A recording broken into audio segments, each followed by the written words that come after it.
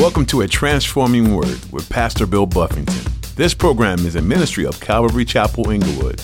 Today on A Transforming Word. So he says, what's reasonable because of what I did for you, to save you and to forgive you and to cleanse you and to receive you as my own? It's reasonable that you would be a living sacrifice. Just live your life sacrificially for me. Can I tell you this? That the most fulfilled life human beings can live is a life surrendered to Christ in that way. The most empty life a human being can live is a life lived out in the flesh for themselves.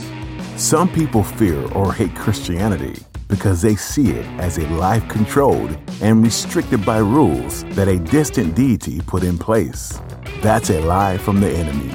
Christianity isn't about rules. It's not about a prescribed way of living. It's about having a relationship with your loving Creator. Today, Pastor Bill will remind us that God went to great lengths to have this relationship, and living a righteous life is a natural response to the incredible grace and love that has been given to you. Now, here's Pastor Bill in the book of Numbers, chapter 6, for today's edition of A Transforming Word. John the Baptist, Mother Elizabeth, was blessed with the news of a child. And it was good news because she had been barren also. And she was going to have a son. And God told her what to name him. And he was going to be filled with the Holy Spirit from the womb. I mean, John the Baptist was going to be the cousin of Jesus. But he was a unique dude. He came out and Mom had been giving this great word and testimony. You look at John the Baptist's life, another unique guy. Very unique in his life. But he spoke, the image I get of John the Baptist is I just get a guy that's like got no filter. Anybody know some guys like that? They're not going to say it soft. They're not going to give it to you, with some extra cushion and some soft, mushy, gushy stuff. They just going to give it to you. That was John the Baptist. Telling people, y'all need to repent. The Lord's at hand. It's coming back. And he did his ministry. But I want to look at Samson with you guys. And that's who most of us are familiar with. We know Samson because he had the long hair. When Samson was born, this is what the Lord said. God knew that he wasn't going to complete the job, but God said he's going to begin to deliver Israel from the Philistines. Israel's big enemy at this era was the Philistines, and God said, I'm going to raise up somebody to really put a dent in what the Philistines are doing to my people, to really let them know that I'm the Lord. Now, when you think of Samson and what he looked like, what do you guys imagine in your mind? I always imagine just big, buff, yoked up dude.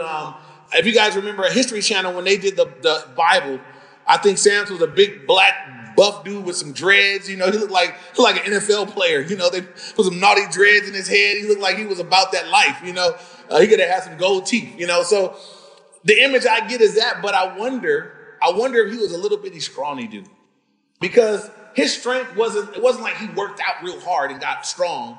His strength was that the Spirit of God would come upon him. And I wonder if it would have just been even more glorifying to the Lord to have this little scrawny dude, just a little, just a tiny guy, skinny, small, short, little, knee knocking, that guy just carrying fences and whooping dudes with a jawbone of a donkey. I just think it'd be funnier that way. We'll find out when we get to heaven. I wonder. We don't really get a physical description of him, but God's hand was on him in a special way. And this is the thing that you want to notice. When God's hand is on a man or a woman in a special way, God's using them to defeat the enemy. What's the enemy got to do to that person? How does the enemy work again? How does he stop them? Right? There's only one way. The only one way that the people of God that are called of God and empowered by God can be stopped. Only one way. It is not through outside circumstances. It's not through warfare. Satan can't beat you in warfare. You already have the victory. You just got to press in. As you pray and obey, you have victory. He can't beat you through warfare. He can't possess you. He can't get inside you and make you do the wrong thing. You know how Satan stops the people of God who are called by God, empowered by God? Through their own sins. Them giving into their own flesh. Them doing what they want. That's how he stops them. And so Samson, who, wasn't even that awesome in the sense of his obedient life, he was rebellious the whole time. The first girl he found, he was supposed to get an Israelite. He saw this other girl. He told his dad, I gotta have her. And they said, son, can't you get an Israelite girl? No, she pleases me well. I gotta have her. And he had her. And then that didn't work out. She ended up marrying his best man. So he went and did damage to the community for that and set the foxtails on fire and burnt up all the crops. And her and her father's house got dealt with, Then he saw Delilah, and she was going to be the end of him. They said Samson was the he-man with a she weakness. And even though he had this great strength and great power from the Lord, he had a weakness. He liked these foreign women, these foreign, non-believing women. There was something about that had a grip on him, and he went after Delilah. And she had been offered money, to give her Samson's, find out the source of his strength and give it over to them. And like the enemy will do, I read the story and I think like, man, you couldn't see through that.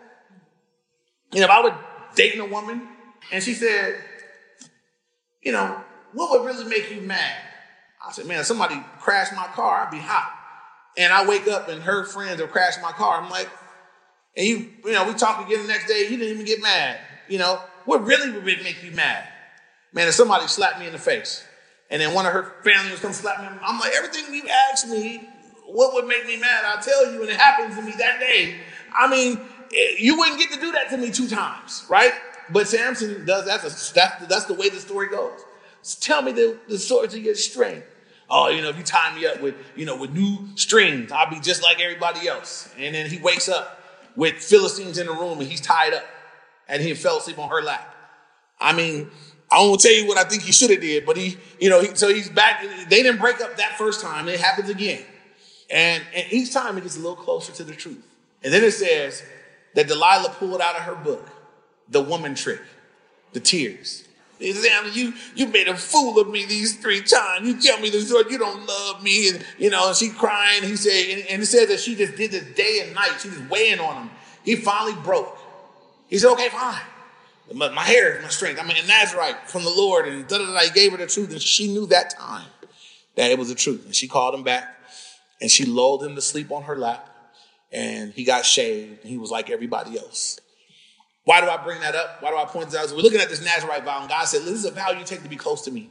To be close to me, that you might be empowered for service, that we might be close, that forget about what you do for me, forget about your service, that we might be intimate, we might be tight, we might be close. Samson forfeited that. And God puts that story in the scripture, inspired by the Holy Spirit. Not so that I can look back and say, man, Samson was a fool, man, that's crazy what he did. Because we're just like Samson, right? What area of the flesh do we give into that's hindering our service, hindering our consecration, hindering our intimacy with the Lord? Is there areas? Are there things that we would look at and say, man, I want to take heed to that, right? Satan can't get inside me and he can't stop me from out there, but I can give into my own weaknesses to the point where I'm ineffective and disconnected and not where God wants me to be.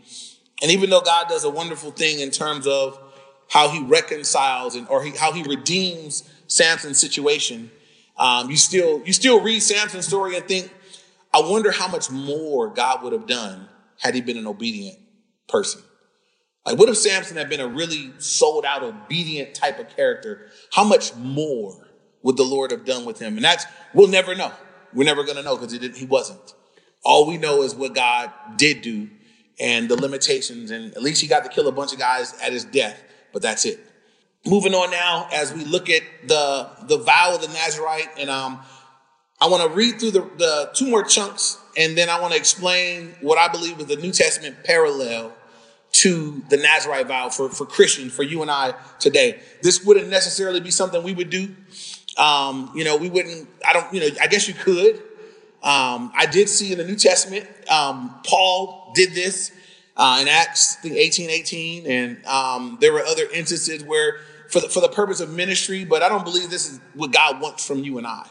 I believe what he wants from us is something different, and so he still wants consecration and separation. But let's look at the next section with me. Look at verse 13. It says, "Now this is the law of the Nazarite. When the days of his separation are fulfilled, he shall be brought to the door of the tabernacle of meeting. And he shall present his offering to the Lord, 1 male lamb in its first year without blemish as a burnt offering, 1 ewe lamb in its first year without blemish as a sin offering, 1 ram without blemish as a peace offering, a basket of unleavened bread, cakes of fine flour mixed with oil, unleavened wafers anointed with oil, and their grain offering with their drink offerings. Then the priest shall bring them before the Lord and offer the sin offering and his burnt offering, and he shall offer the ram as a sacrifice of a peace offering to the Lord. With the basket of unleavened bread, the priest shall also offer its grain offering and his drink offering.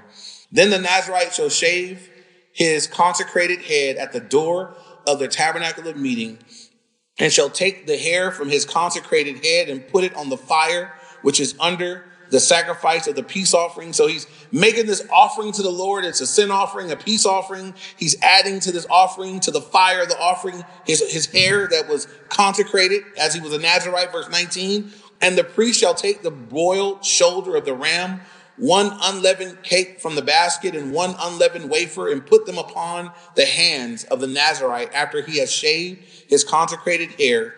And the priest shall wave them as a wave offering before the Lord. They are holy for the priest, together with the breast and the wave offering and the thigh of the heave offering. After that, the Nazirite may drink wine. Verse 21. This is the law of the Nazirite who vows to the Lord the offering for his separation. And besides that, whatever else his hand is able to provide according to the vow which he takes, so he must do according to the law of his separation. And the Lord spoke to Moses, saying, so let me stop right there. So that's the law concludes with this. It ends, this separation time as a Nazirite ends with this awesome offering, a wave offering and a fellowship offering, all these things that are being offered to the Lord. And so I believe the whole consecration was an offering. And it concludes with a final offering. And so is that what God wants from you and us? Does God want offerings and sacrifices? And I want everybody to turn here with me. Everybody look at Romans chapter 12, verse 1 and 2. I want to look at that with you real quick. Romans chapter 12. I want to read verses 1 and 2. And I believe that this is what the Lord wants from us. Romans 12, 1 and 2, Paul says, I beseech you, therefore, brethren. And that word beseech, it means I beg you. I urge you strongly. I beseech you, therefore, brethren, by the mercies of God, because God has been so merciful to you, that you present your bodies to God as a living sacrifice, holy and acceptable to God. It says, which is your reasonable service, your reasonable act of worship. And then it says, do not be conformed to this world, but be transformed by the renewing of your mind, that you may prove what is that good and acceptable and perfect will of God. And so let's look back at that real quick. First, Paul says, I urge you, I beg you, because God has been merciful, because of the mercy of God, that you would present your body a living sacrifice. Know that God doesn't want a dead sacrifice, right? At the end of this Nazirite vow, they took animals and they said, here, take this animal and the thigh of that animal and the breast of that animal and take all these things. And we're going to offer them up and burn them up to the Lord. It's going to be a great sacrifice and a peace offering. God says, now I want you to be a living sacrifice, right? In the Old Testament, sacrifices were dead. In the New Testament, God says, I want a living sacrifice, right? And this is how you become a living sacrifice. If a sacrifice has to die, but God wants me to be the living sacrifice, this is how you do. You live dead to yourself. That's how you become a living sacrifice. I'm living, but I'm dead to myself. I'm a living sacrifice. I'm living my life in a sacrificial way to the Lord. It's not a one-time thing. It's not a seasonal thing. It's not something that we say, I'm going to take a 2 month, the next 2 months, I'm going to be a living sacrifice for the Lord. God says, no, this is because of what I did for you, dying on the cross in your place. This is now your reasonable act of worship. This is reasonable for you to live this way in response to what I did, because he didn't become a living sacrifice for you and me. He actually died. Jesus became a dead sacrifice. He actually sacrificed himself for you and me. So he says, what's reasonable because of what I did for you, to save you and to forgive you and to cleanse you, to receive you as my own, it's reasonable that you would be a living sacrifice. Just live your life sacrificially for me. Can I tell you this? That the most fulfilled life human beings can live is a life surrendered to Christ in that way. The most empty life a human being can live is a life lived out in the flesh for themselves. Just look at the rich and famous. Those are some of the emptiest people in the world. And we look at them and they have what everybody thinks if they had it, they'd be content or full. But now through the glories of social media, you look at what these people are posting and saying and tweeting and everything else, and you realize they got millions of dollars, but look at how empty they are. Look at what their life is full of that. Because they're unfulfilled. They're empty. Right? They're empty. The most unfulfilling way to spend your days on this planet is trying to live for yourself. Because you'll never be satisfied. Yourself has never said that's enough. Yourself will never have enough money. It'll never have enough pleasure. It'll never have enough fun, enough relationship. Yourself never be satisfied. Not too long ago in the Bible reading, we were in Ecclesiastes. And for you guys that went through the Ecclesiastes, what's the point of that whole book? Is you're looking at a man that had access to go well beyond what most people could do. He had more money than anybody could imagine. It says he made gold. He had so much gold that he made silver as common as stones in his time. And he says, guess what, guys? I've been there, done that. It's vanity. Don't waste your time. If you're looking for fulfillment in relationships, he said, I had 700 wives, 300 concubines. You can't get no more than that. I'm telling y'all, vanity. Don't seek relationships. He goes through the whole book. He said, I had accomplishments. I built things. I made vineyards. I made things that were works of art. I built great things. I thought that would be it. But after I got done building it and looking at how great it was, he said, you know what? I realized that this is going to get left behind to somebody that came and appreciated it. And he said, that was vanity, empty. And when he got all the way to the end of the book, you know what he said? This is what I concluded. There's nothing better just to obey God. Just obey God. Like, live for the Lord. That's what he concludes when it's all said and done. So he's really giving you and I a cheat sheet. For you guys that are still out there thinking that you might find some fulfillment, Solomon is saying you won't, right? You won't find it. Your fulfillment will be found in serving God. And so that's what Paul says here. I beseech you by the mercies of God that you present your bodies a living sacrifice. And this is the same thing, holy, set apart, holy and acceptable to God, which is your reasonable service, reasonable act of worship. And then he says, don't be conformed to this world. Don't let this world conform you into its mold. Don't be conformed to this world, but be transformed by the renewing of your mind. And what's the result of that? When you're living for the Lord sacrificially, living sacrifice, holy and acceptable, pleasing to God, which is your reasonable act of worship, and you're not being conformed to this world, but you're in the Word and you're being transformed by the renewing of your mind, and this is what's going to happen. You're going to be able to prove what is that good and acceptable and perfect will of God. You know why some people can't have a certainty about what God's will is for their life? Because they're not doing all the previous things. There are people that be in church for years. I just want to figure out what God's will for my life is. That's a guarantee. Go back to Romans 12, 1 and 2. Living sacrifice, holy and acceptable, not be conformed, but be transformed by the renewing of your mind that you may prove. Proving something means I know it for a fact. I proved it. What is that good and acceptable and perfect will of God? And so if you're still struggling with this, man, I want to prove, I want to know for a fact, go back to the previous things in Romans 12, 1 and 2. And because the same God that died for you, right? Just like these guys had purpose. They were set apart with purpose, the Levites. So too, God has set you and I apart with great purpose, wants to do great things in you and through you for his glory. And so back to Numbers, we're going to finish the chapter. I just have a couple more little applications to make. So look at verse 22 to 27. It says, and the Lord spoke to Moses saying, speak to Aaron and his son saying, this is the way you shall bless the children of Israel. Say to them, the Lord bless you and keep you. The Lord make his face shine upon you and be gracious to you. The Lord lift up his countenance upon you and give you peace. So they shall put my name on the children of Israel, and I will bless them. Two things, and we're going to close. One, you've seen it in the first verse, and you see it here. The way that God related to this group of people is God would speak to Moses, and sometimes and Aaron, and then Moses would speak to the people. Moses was functioning as a mediator between the people and God. And at some points, the people were afraid of God. And they're like, Moses, we don't want to see God. We're just going to tell you and you tell God. But Moses functioned as a mediator. Now, in our era right now, the church era, is there a mediator between God and man? Who is it? All right. There's one mediator, the Bible says, between God and man. It is the man, Christ Jesus. It is not the pastor. It is not the visiting prophetess. It's not the apostle. It's not the bishop. We live in an era right now where in churches, a lot of people want that sort of notoriety. They want to be in a place where I'll talk to you for God.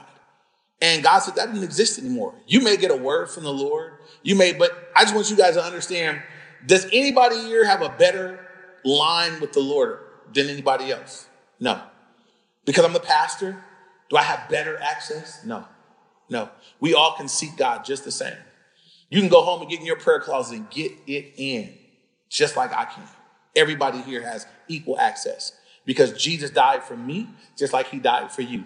None of us needed it more. None of us needed it less. We all needed it just the same. So be careful about ever letting a man or a person become like a mediator.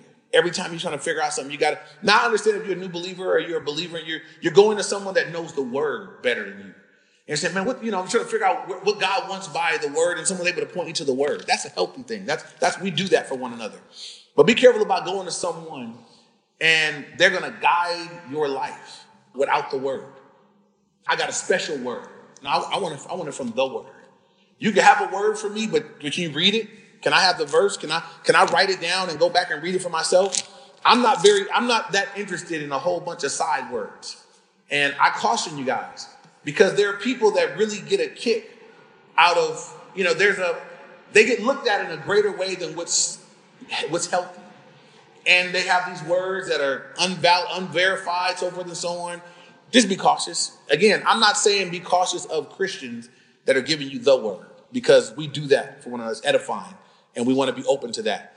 But be careful about somebody that is just wanting to speak into your life. I'm going to tell you what you should do. I was praying about that, and the Lord told me to tell you what you need to do is I sat down. I'm not kidding. I sat down with a married person this week, pastoral couple. They were married. They're now divorced. Now they're praying about working it out. Different group, different church, denomination group, whatever. But they had words. There were words from other people when this thing was breaking up. Inside words that help wedge things apart in a way that I'm saying, if I'm going to bring a word, if I got a man struggling in his marriage, I got a word. Love her like Christ loved the church. Die. That's a word. I got a word from the Lord. And you can go back and read in Ephesians 5 every day until it feels good to you. But that's a word from the Lord. That's what we want to do. So be careful. I'm just warning you guys. So there was just this mediator kind of relationship back then that does not exist today. We go straight to the Lord because of what Jesus has done for us, and we can be thankful for that. Amen? Last thing, I want you to just hear God's heart. God told them at the end of this whole Nazarite vow thing, he said, you know what, Moses? I want you to go speak over my people for me. Speak to them. Speak over them. Blessing. I want to bless them. Do you know that that's God's heart for you? That he wants to bless you. That's what he wants to do. He loves you. God's not mad. God's not mean. God's not looking at a chance. God's not looking for an opportunity to smash you or to get you. God says, man, he looks out like you look over your kids. He said, I love them. They bad too. The children of Israel were bad, and God said, but you know, I just want to bless them. And so look at what he tells them to speak over his kids. Verse 24 through 26 again. The Lord bless you and keep you. The Lord make his face to shine upon you and be gracious to you. The Lord lift up his countenance upon you and give you peace. And God says, you know what? And when they speak this over them, he says, so they shall put my name on the children of Israel, and I will bless them.